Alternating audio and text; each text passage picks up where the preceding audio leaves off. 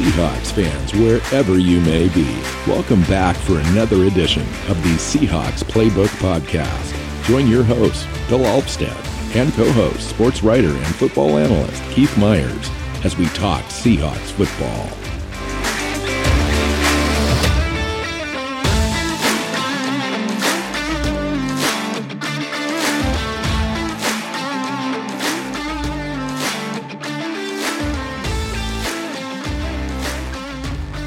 Hey Seahawk fans, welcome back to another edition of the Seahawks Playbook Podcast. I'm your host, Bill Alvstad, sitting down with co-host Keith Myers, here to talk Seahawks football. Fun show today planned. Keith, how you doing?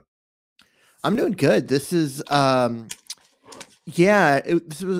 was a show that I thought we were going to be kind of doing throughout the season, but the Seahawks made the season interesting enough that we have put it off. And here we are with 3 weeks left, kind of starting to dive into off-season strategies and that kind of stuff. The Seahawks kept the season interesting much longer than you and I expected, so that's not a bad thing. And it could still get interesting. I mean, I'm not going to completely write them off. Pete Carroll seems to think they're going to rebound out of this 4 out of 5 game slump, and there's a chance to do that. I don't know if that necessarily comes with Kansas City, and I know after that, if we lose it to Kansas City, people are really going to assume that it's over. But the last 2 remaining games are winnable games at home that could slide Seattle back into the playoff race if other teams provide an assist. But back to your original point, it seemed like we started the season with a certain level of expectation. It seemed to be proven correct over the first 3 or 4 games, but not in the way that we thought. The offense kind of emerged. The defense never really did. And then all of a sudden we won 4 games in the middle, which gave us some hope. That loss to Tampa Bay and Munich, Germany, began a slide that hasn't yet ended, losing 4 out of the last 5 games to take Seattle out of first place in the NFC West, all the way out of the playoffs. Currently the 8th seed now, but there's a gap kind of in between us and the 7th seed, and who knows what's going to happen. So my question to you is, where are we at as a franchise as far as this roster is concerned? And today I thought what we do is we take a look at the overall draft strategy next year and free agency and where the roster is. How far do we have to go in order to get competitive, or at least in the same ballpark as the 49ers, which are clearly the kind of the pinnacle of the NFC West right now, and one of the better teams in the NFC overall. Well, I think that this roster is it's interesting in that it's got some really nice players, ones that I think any team would want, and then it's got some gaping holes at other positions, which just goes to show you that this roster is incomplete. This is an incomplete process, because there are spots on this roster where it's not like, oh, it would be nice to upgrade this position. It's, we really don't have anyone. And a massive improvement will happen just by getting someone. You don't have to get a star. You know what I mean? Sure. And that is, it's interesting because it feels at times it feels like, oh my God, this roster is full of holes. But then you realize that if you get yourself a good center, like a top flight center, suddenly your offense is really solid. And that's about all you need. A right guard would help too. But really the center is like the main thing that you're missing. That's with the assumption that Geno comes back. Yeah. And if he doesn't, well, then you're plugging along with a rookie quarterback the first half of the year, and you got to hope you got to solidify your roster more than just the center. You need you definitely need a right guard, and you need a third wide receiver, and probably another running back, and then you also need a defense. So there's different things there. Yeah, no, definitely. The interesting thing I thought about was the scheme change. The coaching change in the offseason, the scheme change, and then going into the season with those players.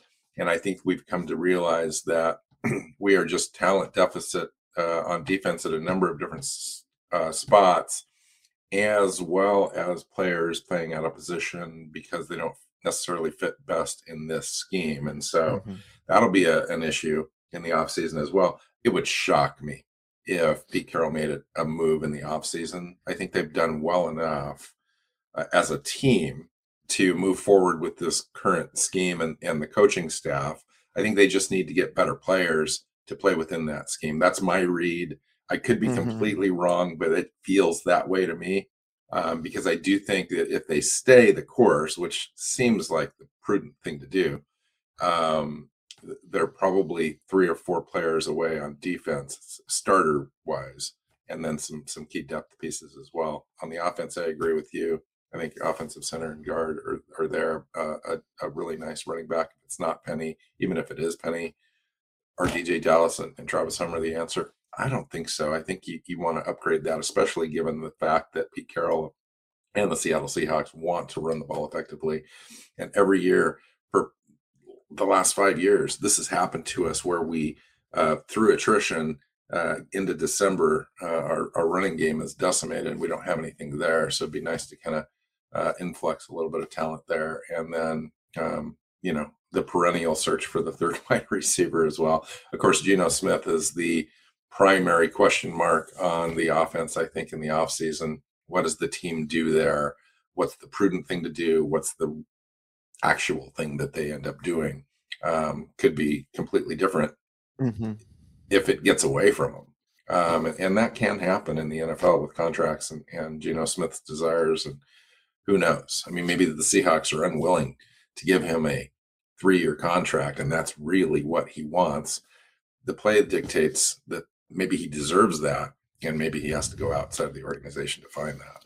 I don't know. The play until the last month dictated he deserved it. The last month, he's been turning the ball over a lot more as completion percentages drop down. The overall effectiveness of the offense. Do you attribute all of that to Geno's play, or is that part of a larger issue? Well, some of it's him. Some of it is him pressing because he knows the defense is going to give up a lot of points, and so he's trying to, that. But again, that's him. And some of it is the interior of the offensive line and the lack of running game, because of the interior of the offensive line are creating more problems for him. But ultimately, you got to take care of the football. And he even says, "Oh, I need to do a better job of taking care of the football." And then he comes out in the next game and throws a couple picks. So, yeah, I mean, his play has dropped off. He's not playing as well as he was early in the year. So, okay, so let's move this conversation forward, and let me ask you this: if you could, on the fly here, rank the positions of need on this team as you kind of see them, so we can kind of begin the conversation knowing what we need. Okay, so I'm going to start with quarterback. That could be Geno. It's just a matter of you have to answer that question first. So that would be one. To me, number 2 would be defensive tackle, defensive line. You've got to upgrade on the defensive line. It's killing you. 3 would probably be center. 4 would be middle linebacker. And so you're looking at, your the core of your front 7 on defense, and your quarterback center right in the middle of your offense too. Yeah. And you could add, it might be down the list. It could be up at the top, depending on how the draft falls and free agency goes, but you need to solidify that starting cornerback opposite Tariq Woolen. You need to figure out if Quandre Diggs is your guy at free safety. Jamal Adams is coming back at strong safety. Maybe those 2 positions get addressed in the offseason as well. I think there's just more in general. You take a look at a Darrell Taylor, for example. There's another outside linebacker, rush edge guy that you potentially need to take a look at, upgrade. So it's bigger than it seems, but some of these things are just depth and rotation pieces as well. Okay, so with that said, why don't we take a look at the cap space first, and we'll have a little free agency conversation. Over the cap is what I used. It shows that next year's cap is space available is $53,782,000. That puts it at about an effective cap rate at about $37 million, which means that's what we have to be able to sign free agents, including Geno Smith. The big thing with that, now that ranks 5th in the NFL, and it seems like it's a really big number, and it is a good sized number, but we have only 31, players. yeah, 31 players, 31, 33 players signed currently into next year. So we need to have a bunch of bodies come in, and we have to sign all those guys. So by my estimation, we can generate an additional $40 million in cap space, or roughly $60 million in functional cap space overall, to sign Geno Smith plus some key free agents if we do some potential cap cuts and or extensions. And some of those, or at least one of those, may be a post June 1st designation to be able to give Seattle the most flexibility. I'm not going to go through all the numbers specifically, but the players we're talking about: Jamal Adams, Gabe Jackson, Quandre Diggs, Shelby Harris, Al Woods, they all have a significant amount of salary, non-guaranteed salary, that Seattle could create cap space. Now, cutting those players would create a bunch of dead money as well, but the total savings would offset that. So there is some ability there. And then Uchenna Nwosu has a cap number of $12.76 million next year. He's probably a player that Seattle would like to retain long term. Yep. He's under a 2-year contract, so 1 year remaining, and that's an option to restructure. So out of that, I think we have a ton of flexibility. Is the larger point here, to do almost whatever we want to do in free agency before we get to the draft. Yeah, I mean, extending Nwosu could lower that cap number down. It pushes it out in the future years, but if you're going to have him on the roster anyway, it doesn't really matter that much. Same could be true for Shelby Harris, Quandre Diggs. And then, of course, there is the Jamal Adams question, which he's got a cap number of $18 million next year. They've gotten pretty much nothing from him, and since the trade, at some point it's just a sunk cost, and you've got to move on. If they go with the post June 1st designation with him, they save $11 million. Can you replace what he's given you for $11 million? The answer is absolutely, because he's given you very little. And so, especially if it's on a rookie deal. Yeah. And so I'm looking at Adams and thinking he's probably played his last down as a Seahawk just for that reason. And then the other thing is, people go, well, you may need that cap space before June 1st. Well, one, you don't, you can cut someone with a post June 1st designation in March. Prior to June 1st, yes. Yeah, and you don't, now granted, you don't get the cap spaces usable until June, but during the off season, only the top 51 players on your roster count against the cap. And you don't have to worry about functional cap space.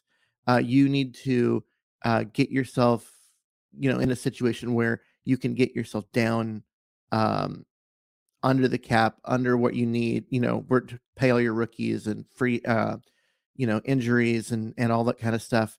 You can do that as you go. You don't have to have it at all times.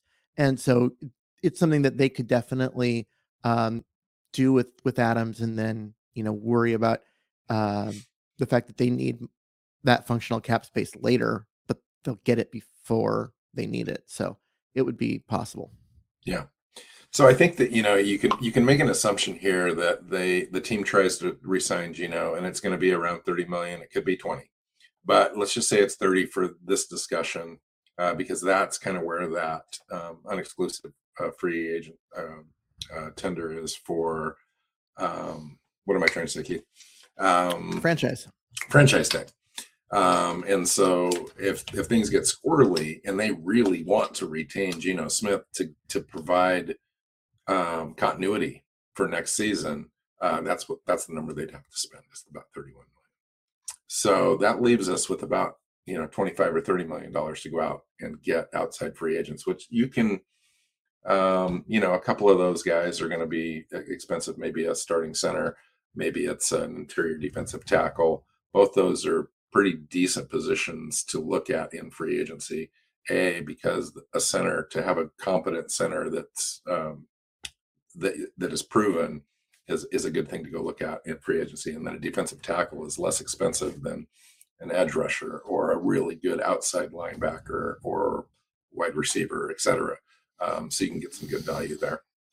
Yeah, and then if you go and you start to look at the at the market as far as like who is available, and especially at center, there's some options. There's some guys that are there. Connor McGovern with the Jets is one that I think people will look at, and like Bradbury from the Vikings is a guy that's going to be available.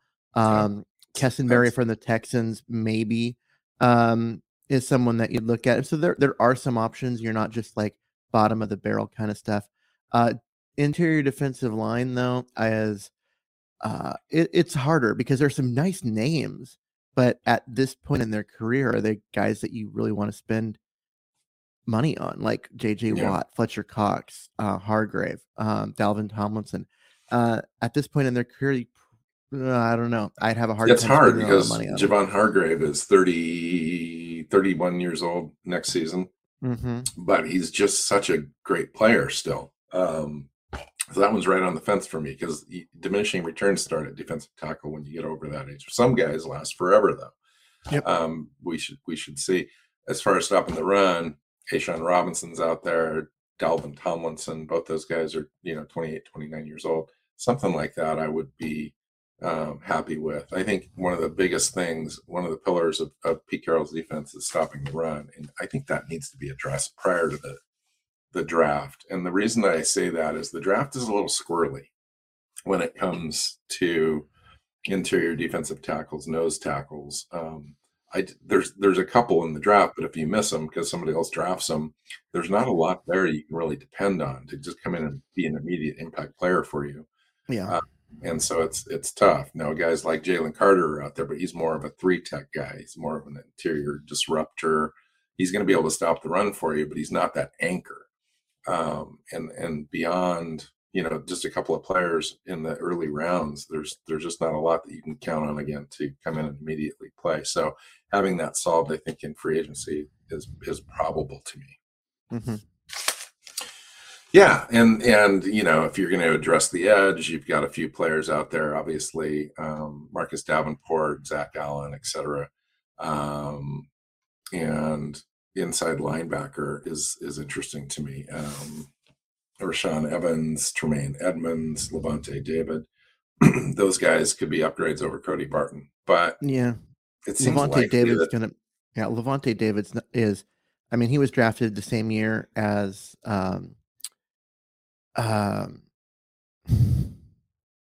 Wagner. And sorry, my brain just skipped there for a second. But yeah, so he was drafted the same year as Wagner. He's older. If they were going to pay David, they should have just paid Wagner. So there's things like that you look at. There are some guys though that you look at. Anthony Walker Jr. from the Browns is a guy that will garner some attention, and yeah. Justin Houston. Yeah, there's some players. There's some players out there. It's a question of, who does Seattle prioritize on bringing in, and that'll be really interesting to me. Nicholas Morrow of the Bears is an interesting one to me. Yeah, and throughout this offseason, we'll get into depth. This is just kind of an initial conversation around it. How about some draft talk, some 2023 draft talk, because that's the fun stuff. Everyone likes to talk about that, and so do we. Our current draft pick moved down, unfortunately, in the last 24 hours. We're now 3rd overall in the draft. Denver ended up winning against the Cardinals. The Cardinals can't do anything right this year. They're having a hard time as a franchise. I think they're going to move on from their general manager, Keim, this offseason, possibly their head coach. It's a mess. It really is a mess there. Okay, so we've got currently the 3rd pick overall and the 15th pick in the first round, 2 second-round picks, 35th overall, 49th overall. So we have a lot of ammunition up at the top of the draft. So it'll be fun. Let's talk draft strategy a little bit. So we know we've got all these picks, but now what do we do? What do we do with them to maximize our value and opportunity? Do we stay at the top and draft one of these premier guys that everyone talks about and falls in love with? Or do we say, it's just as likely that some of those guys end up being draft busts. And if we drop down or accumulate a few more picks, that's just more numbers in the lottery and gives us more opportunity to solve more problems. What do you think, Keith? Well, what they do, what they want to do, what the whole strategy is, everything depends at quarterback. What do you want to do? If you're going to commit to Geno for 3 years, maybe you are okay with moving down and that. But if you aren't, if you're not ready to say Geno's the guy, then you got to stay at 2 or 3 wherever you end up with, from Denver's pick, so that way you can get one of these elite quarterbacks. You're not going to be at the top of the draft again. This is your one time to be at the top of the draft where you can get a quarterback. So you better go get one when you can. And I think that ultimately that's probably the play, even though everyone's gonna be like, oh, Jalen Carter, get him for the middle. Having a Will Levis or a Bryce Young. When you've got 5 or 6 holes on your defense, Jalen Carter's a great piece, but he's one player. Yeah, and so you can get yourself a quarterback, and then with that second pick, the 16th pick, maybe you move it down from that one, from 16 to like 21, and you pick up an extra third and do something like that in order to fill in more holes. But I think at the top of the draft, you kind of have to stay there and get that quarterback. I've created a scenario where, let me speak to this Geno Smith thing. The team and Geno's camps have both come out and said we'd like to get a deal done. I assume that that's true, and I assume that they will. Yeah. And if they do, that really does afford us an opportunity to move around a little bit. And I would actually expect it. So if Geno's signed prior to the draft, which is going to happen, I would expect Seattle to move around a little bit, because there's just so much value there to do it, especially with the high overall pick. Say it's 2 or 3. There's going to be some teams that want to go get their quarterback. Yes. There's I can't remember who was it. I lost it. Somebody just came out with an article this morning. Barnwell, I believe, came out with a list of 19 teams that could potentially want to start a new quarterback under center in 2023. Now, it doesn't mean all of them will. Some of them will just change teams and so forth.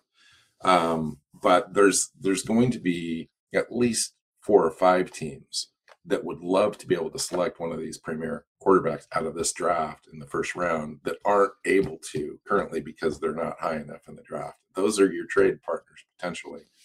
I think that there's a couple where Seattle could only have to drop back 2 or 3 spots and pick up some draft opportunities here. For example, if we traded to the Detroit Lions, Detroit's winning now. They're 7-7, better than advertised, which you and I talked about at the beginning of the year. I'm kind of actually happy for them. But they still might want to go up and grab a quarterback because they are still drafting early right now. They're drafting 5th overall because of that Los Angeles Rams trade. And so if we traded from 3 currently to 5, the Lions could potentially give us their 18th pick in the first round as well. That equals out in the trade value charts pretty well. And if we bump another pick to them, so for example, we trade out of 3, give them 80th pick overall in the 3rd round, Lions give us 5 and 18, that might be something that they would look at. A small trade back would enable us to still get maybe one of the top defensive linemen, and Detroit gets their quarterback. Everyone's happy. We pick up some value, some good value there. Yep. Or you could go to like Indy. Seattle trades, 1-3 to 1-6. Indy sends us 237, 384, something like that. And we have 2 additional high picks in the top 100. That's also something that would be attractive to Seattle, not dropping back a whole bunch, but still maybe have the opportunity to draft a Jalen Carter or a Anderson or something like that. Yeah. So you look at the teams that don't have a quarterback that are in that range. They're in the top 10, but below Seattle. And you've got Indy at 6, Atlanta at 7, Carolina at 8. And there's your list, right? And so 'cause Green Bay, even if they trade, Rodgers this offseason, they're probably going to roll with Love just to get them through a cap hell year and then figure out what they're going to do there. And so, yeah, there's not a lot of options. And like you said, Detroit, which is at 5, and 18. So there's another one, but with them, I mean, Goff has really played really well over the last few weeks. Like he's started to make people think, hey, maybe he's not the awful quarterback he was in LA. And I don't know if the coaches and GM there agree with that assessment, but he is starting to play. So there's a question mark there on whether they would even want to move up and try and start over at quarterback. It's not every day. If they're an improving roster and they're dropping, they're in the 5th spot now, potentially even lower. Like we've talked about with Seattle, sometimes you just got to take the opportunity to get your guy. If they've evaluated a quarterback and he's their guy, I think they would try to upgrade that position. Because we know who Goff is. I mean, he is who he is. Now you surround him with a decent roster, he can game manage you to an NFC championship game. There's no doubt, but there is a cap to his ability if you want to run a full offense, and I think that they would. Okay, so what's your likely scenario? What is one scenario where you can see it play out and you would kind of favor it? I think that if they were to move down off that 3 spot to 6 or 7, they would be able to do that, pick up a bunch of extra picks, and maybe still get Will Levis as the quarterback of the future. Now, if you're moving down, it's because someone else is moving up to get Bryce Young or CJ Stroud. You have to be confident that Will Levis is the guy. And that he's going to be there. But, you look at the way the draft is and you look at, okay, 6, if you want to move down from 3 to 6, you're, Houston's going to take one of the quarterbacks. You're got to be confident that that Arizona's not, and that and that Detroit's not, so that you can get that spot at 6. So, there's a lot of risk there, and I think you probably don't make that move until draft day, just because of the risk. You don't want to move down to 6 and then have Carolina jump over you and trade with Detroit up to 5, and then that's a great point. That is a great point. Not too often you see a team trade, a week or 2 or 3 ahead of time. Mm-hmm. Yeah, that happens, but. Yeah, so you have to look at that. People will be like, "Oh, well, go ahead and make that move, let everyone plan." But then you're looking at, okay, if you're sitting at 6, and Arizona's at 4, and they're like, "Okay, we may, whether we're sold on Kyler Murray or not, we can't get rid of him. He costs, it's too much against the cap, so we've got to roll with him for at least another year." Carolina jumps from 8 to 4 in front of you and gets the quarterback you were looking at. So you have to be careful with that.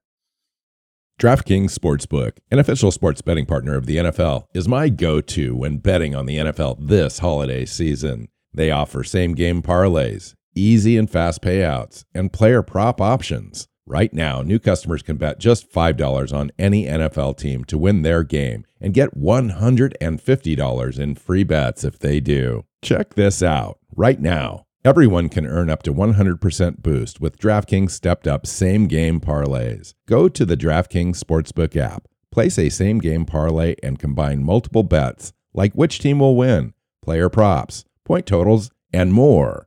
The more legs you add, the bigger the boost, the bigger your shot to win big. Download the DraftKings Sportsbook app now. Use promo code TPPN, place a $5 bet on any team to win their game, and get $150 in free bets if they do. Only at DraftKings Sportsbook with code TPPN. Minimum age and eligibility restrictions apply. See show notes for details. Yeah, and that's why I think you just can't marry into a certain player or position at this spot. You've got to almost take best player available, which it gets interesting. Because if you do drop back to 6, you're basically wanting a player to fall. Somebody like Will Anderson or Jalen Carter or if they're really happy with a guy like Myles Murphy, which I'm not, but some people are, then you kind of roll the dice there. And also if you're in love with Bryce Young, for example, or Stroud or Levis, there's 6 or 7 players that I think Seattle would like, but you really just kind of hold your breath because you just never know. I've created a situation where I traded with Indiana. I picked up the 6th pick, the 37th pick, and the 84th pick for that move, and Will Anderson was still sitting there at 6. Now I was hoping that Will Anderson or Jalen Carter or Myles Murphy was sitting there, and just happened to be Anderson. So I jumped all over that. And I did the same thing in a mock where I wanted to see what we could get and then what would be available. And Will Levis was sitting there at 6. Yeah. And actually, when I did this particular mock, it was trading down to 7 because that's where Andy was at the time. But yeah. I did a mock where Will Levis was sitting there at 15, surprisingly. Yeah. Kind of so crazy. being able to trade down and still get, your top quarterback. So that turned out to be interesting because that wasn't what I had planned when I made that trade.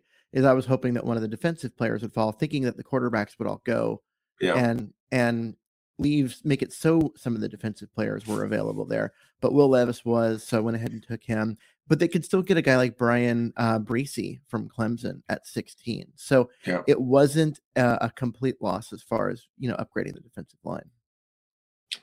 So what is your strategy overall on what remains? How about Seattle's native pick, currently at 15? Yeah, that's harder because there's a lot of different types of players there. The defensive line guys are mostly gone at that point, at least value-wise. That's the thing is, so defensive line becomes a harder spot. So, and that's where the Seahawks need the help the most. I mean, just straight up, that's where they need the help the most. And so Jalen Carter is going to be gone. Like I said, Brian Breesy was a guy that fell and was available there. Those are your options, I believe, at the top of the draft. Other than that, you're looking at a guy like Gervin Dexter from Florida. But I'm thinking you're not taking him until I picked him early round 2, 37th pick. Yeah, actually. early round 2. So the quality on the interior DL drops off real quickly, and so you're really looking at those 2 guys. And so if that's what you've identified as your biggest need, which I think really is, and unless they can solve it in free agency, they're going to need one of those 2 guys. It makes me think that, you either take Jalen Carter where you can, or you drop down a little bit and get Brian Breesy. I don't think you drop down from 15 to get him. I think you have to drop down from 3 to like 8. And to take him, just because you're not going to risk that he's going to be there when he's the second best defensive lineman in the draft. And this is where free agency comes in, because you kind of want to solve these things before you get to the draft, so you're not reaching, because you can see Seattle potentially reach in these spots. For example, if they miss out on Anderson and Carter, etc., at the top, but still need to solve that at 15, you could end up reaching for a Dexter or a Mozzie Smith, something like that, right? Yeah. Or you pick a player that you don't necessarily need to draft so high, like a Joey Porter Jr., a cornerback. Now, I wouldn't hate that pick, but I don't see them drafting for. But if it's the best player available on their board, it's something that might happen. Can you imagine putting Joey Porter Jr. opposite Tariq Woolen? I can, and I like it. And it's in my mock. So I drafted Will Anderson at 6 and Joey Porter at 15, because at 15, if you take a look at the options, you've got some tackles available. Bijan Robinson, the running back, is there. You've got a tight end and Michael Mayer. Christian Gonzalez, the other corner from Oregon, is sitting there. But if Joey Porter's there, I'm taking Joey Porter. And et cetera, right? So you've gotten to a situation where now the best player available on the board could be Joey Porter, and I wouldn't hate it if they made that pick. Otherwise, they'd have to drop back. Now, if you drop back from there, then it makes it easier to pick guys like Jared Verse or Isaiah Foskey out of Notre Dame, which I think is a great scheme fit for Seattle, by the way.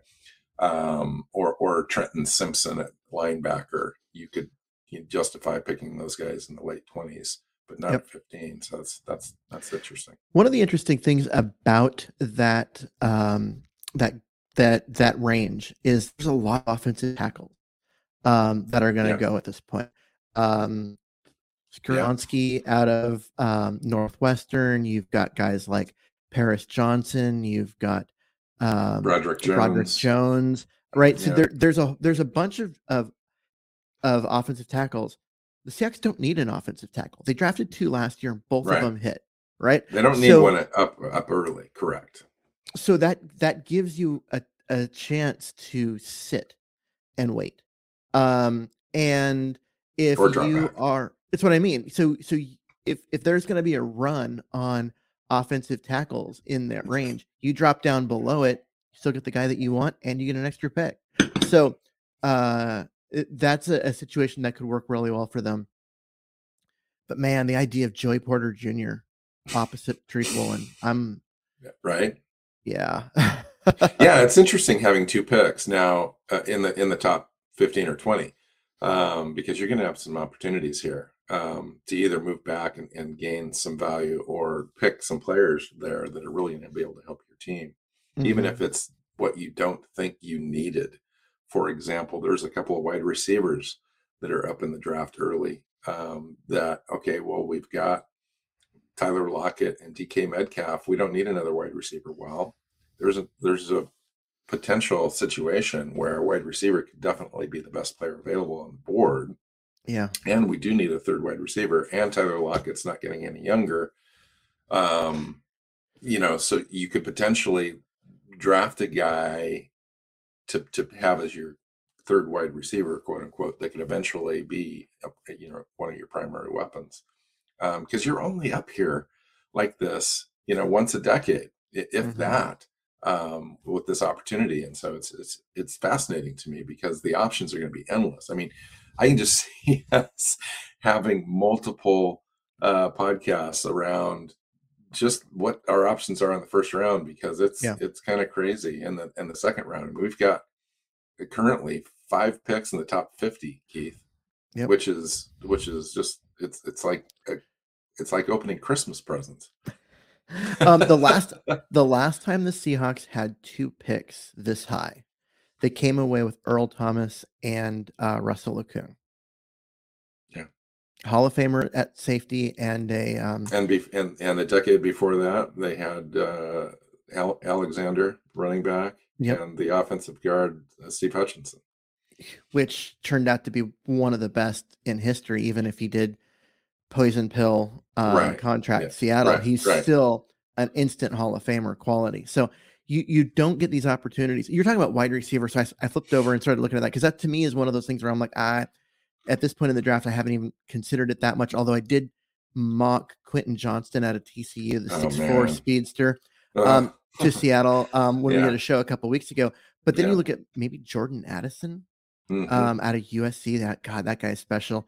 Or even a guy like Jalen Hyatt out of Tennessee. If you drop down again and you're sitting there in the lower parts of the first round, you've got some really nice talent at wide receiver that you could end up with at the top of this draft.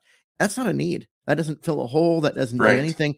But man, you just you're putting Lockett, Metcalf, and a guy like Johnston out running in patterns on every play, and you are making opposing teams sweat. And it's been a while. It's been a while since we've had 3 weapons plus, Ken Walker.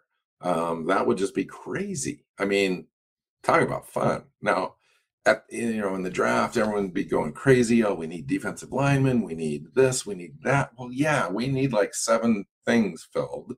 And how do you prioritize which one it goes first, second, third, and fourth? I mean, if a guy is premier, just like last year, everyone kind of complained about Ken Walker being selected in the second round. It's like, yeah, but it makes our team better.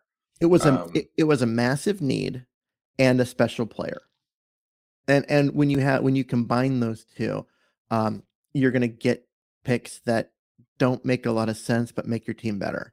And that's what that pick was. It wasn't a value pick, but it was a massive need and a special player. So you go ahead and do it. And they've seen, the rewards for it. So one area that I'm interested in the draft, but really haven't studied yet, and you might not have either, is offensive guard / center. Are there any at the top or anything close to into the top 50 that we would be interested in, or are we assuming that those are going to be addressed later? Well, you've got like Osiris Torrance, who's going to be available probably at 33 or 34, wherever that pick lands for Seattle, that I think would be a great fit. And then the next one is going to be John Michael Schmitz out of Minnesota. He's going to be available He's a center. He's a center, true center, and a very good one. And he's going to be dropping down somewhere in the 40s. Is where he'll probably go. And then I would also look at a guy like Jarrett Patterson out of Notre Dame, who is probably going to be around early round 3. And so those are kind of the guys. There's going to be also Andrew Voorhees out of USC that people will talk about. To me, I don't see him as a great fit in Seattle, but I also haven't done a tremendous amount of tape study on USC yet this year. So we'll see, but yeah, I mean, there's not, interior offensive line is one of those positions where there's not a lot at the top. There never is. You might get one player that people agree on, like, wow, that's one that you have to take a pick on, but usually you're looking at second, third round picks for the best ones. What current player that you've kind of poked around at and know about that you would just be completely ticked off if Seattle picked them at a certain spot in the draft? You know what this answer is going to be, isn't it? Well, go ahead. It's Bijan Robinson, the running back out of Texas, because that's a mid first round grade. And if you've already got Walker on the roster, you've got your starter, to go and use a first round pick on a backup running back, I think would be so shameful. Here's where it gets interesting is, while you might have him as a mid first round grade, there's a lot of people that have him at the very top. There's no running back that should ever be at the top. Well, as positional needs go, correct. But talent, overall talent, big board talent, he's near the top. He's a special player. I mean, if you go watch him, he's just a special player. But the thing that makes it interesting is if Seattle drops back and picks up additional picks, then they might think that they could afford a luxury pick in a player like that. It's happened before. With John Schneider. So I am if they move back, curious. I mean, we've seen them pick Christian Michael. We've seen them pick Penny, and we've seen them now pick Walker in the top. Those are in the basically second round. two rounds of this of the NFL draft, and this is a player in in Robinson that is better than any of those players, in my opinion. Oh, absolutely better than those players. I mean, the scenario that you had earlier where the Seahawks drop back and they get the 18th pick, so they end up with 3 first round picks. That's the situation where a guy like Bijan Robinson isn't one that I'm going to absolutely hate, because you've already got 2 other picks, so you can address the 2 positions that you need to address in the first round, and then you got this extra one that you just go ahead and grab, a good player with.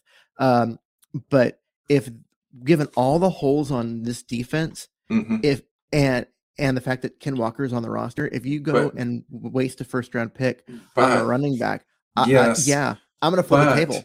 but based on the idea, the early going and the early looks we've had in this draft, you can see the different levels and where players are likely to go, at least right now. And there's going to be a run at the premier defensive line players early in this draft, which are going to push down some of these positional players. these talent guys. And if those players that we really wanted, Jalen Carter, Will Anderson, etc., are gone, we may end up having to adjust on the fly, and players like Bijan Robinson come up into play in those sorts of scenarios.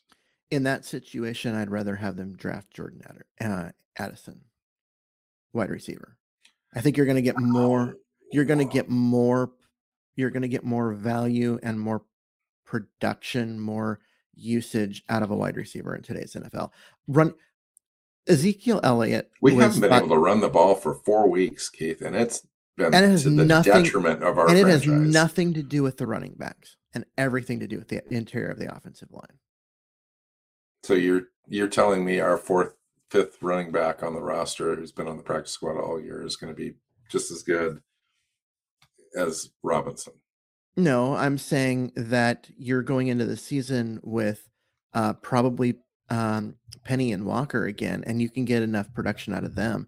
The drop off from Robinson to Penny, let's say, in terms of overall production, when you look at and you project all the things, yeah, he's a better talent, but the drop off isn't that much in terms. Well, the drop off is tremendous when you're only counting on Penny to be available for 8 to 10 games. Well, not if you're not starting him and running him every play like they were doing at the beginning of the year. Then I agree. No, I obviously lean towards your look at here. So I look at Ezekiel Elliott was considered perhaps the best running back prospect in a generation.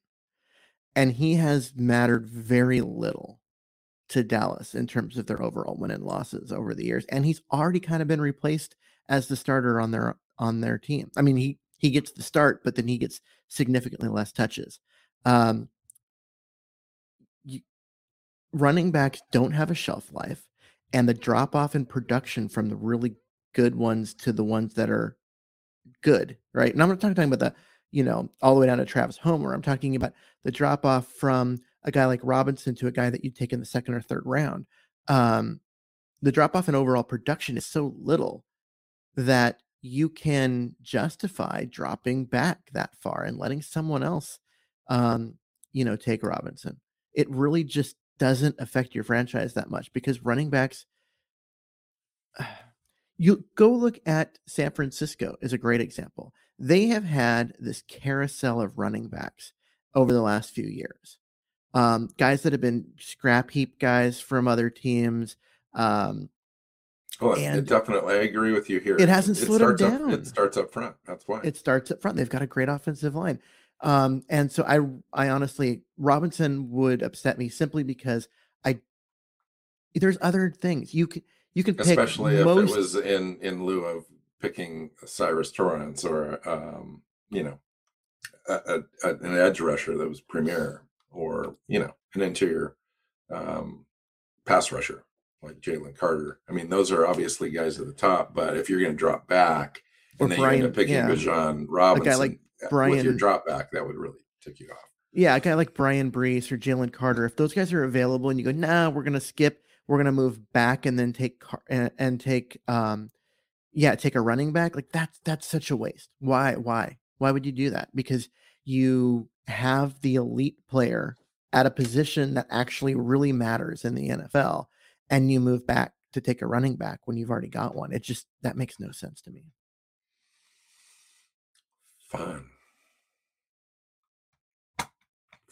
Interesting. Yeah, I expect them to sign Geno Smith. And I expect them to run Geno Smith out as the starter in 2023. Mm-hmm. And I can't hardly imagine a different scenario right now. But things get squirrely. Changes could happen. It'll be interesting. But I don't know that we'd find the answer in the draft. I think they would address that in free agency, bring in some sort of bridge again to allow a player to develop a little bit, at least initially, unless they get beat out, in training camp, like Russell Wilson won the job originally. Yeah, I mean, that's what they did. They signed a bridge quarterback, drafted Russell Wilson, and then Wilson won the job early. They didn't expect him to take it over that quickly, but he did, and that was great. But yeah, if they sign Geno to like a 3-year deal to be a bridge, they don't have to go take a quarterback at the the very, very top of this draft. You could go look at a guy like Hendon Hooker out of Tennessee, or even if you really like him, Tanner McKee out of Stanford is another guy that will get some looks. And with that, I mean that those are the kinds of players that maybe you take those guys down in the second or third, fourth round, and develop them because you've got a couple of years. Yeah, interesting. So how far would you be willing to drop back in the draft? From which pick? From the first pick. Let's just say it's third overall right now. How far would you be willing to drop back, knowing that if you drop back any further than 3 or 4 spots, you're going to lose out on all the premier interior defending players? If I'm sitting there at 3, and if Jalen Carter is available, I don't move back. If he's not, if he's already gone, I probably wouldn't move back beyond 6. And you're going to get a guy like Will Anderson to drop. And you're there at the top of the draft. If you didn't have 15 sitting there also, then I'm like, yeah, go ahead and move back to 5, then move back to 8, then move back to 11 and get a whole pile of picks. But you've already got 15. You can talk to me in there. Go get talk to me, and we'll finish up with this. Let's have a little discussion around the idea of accumulating picks in this draft versus trying to get some future first round draft picks or future picks as well as part of that drop back package. Okay, so the thing is that when you have the Seahawks have 5 picks currently in, what is it, the top 75 picks. That's a lot of talent and a lot of guys that if you're picking in that range, you're expecting a starter. Now they already had 6 guys from this draft. You get 5 more from next year, or from this coming draft. If you drop down a couple times and you add to that, you make it 6 guys or 7 guys. Now what you've done is you've compressed a lot of your talent into 2 off seasons a couple of years from now, where all of those guys' contracts are coming up, and you're better off spreading them out a little bit. And sure, move back, get some extra picks, make your picks better, but also push the additional picks into next year, so that way you've got you got 5 or 6 guys from this last draft class whose contracts are all coming up. Then the next year you've got 5 or 6 guys. You don't have like 9 guys whose contract all come up and need like re-signed all at once, because cap wise it's just going to kill you. That combined with where is the roster now? The first question in this show. Are we ready this next offseason? We could be. I mean, with the right offseason, I mean, you got to hit a home run, but you add to that, then you keep your roster, you keep your depth going by adding some picks in the 2024 draft, especially if it's a first rounder. Say if Detroit doesn't want to give you that 16th pick, but they'll be willing to give you a 2024 first rounder, or if it's Atlanta or another team. That's it's hard. It's frustrating as a fan to see that, because you're giving away value in this draft and you've invested your mind into players in this draft. But next year you'd be really happy if you had 3 consecutive years of 2 first round draft picks. The Eagles had 3 picks last year, and they went ahead and gave one to New Orleans. You and I thought that was to get New Orleans set up for another trade to move up in the draft and go get a quarterback, and it just didn't materialize. Now the Eagles, who are one of the best teams in the entire NFL, are sitting with the 9th overall pick because of that move. So even as a team that's got 1 loss is clearly one of the top teams just out there at all, they're going to have a top 10 pick in this draft. to reload the roster even more. I mean, they are. That's the kind of to hand select their missing piece, because they don't have to draft best player available necessarily, although they could. But if they're missing that one player, that one spot, that Porter, that cornerback, for example, they could just go pluck him, and that would be it. Yeah. Fun. Cool. All right. Let's get out of here. Have a great week. Let's come back towards the end of the week and preview the next game, which is the Kansas City Chiefs on Christmas Eve on Saturday. Early in the week, Keith, what kind of chances do you give us? I would say very little, but Houston just gave KC a run for its money, and Houston is bad. Their roster is terrible. And this isn't the first time that Kansas City has had to come back and win at the very end of a game against a bad team. So I've also seen them wipe teams out. Oh, absolutely. I'm just saying that I want to say that Seahawks have no chance, but then I look at what Houston did this week and I go, there's a possibility there that the Seahawks could, sneak up on them. How would it change you if they won? Nothing. Wouldn't it get you a little bit more excited about the next two games after that? Like if they take these two games, they're in the playoffs, and let's see what we can do. They're not going to do anything in the playoffs. They're not going to go on a run in the playoffs. The defense isn't good enough.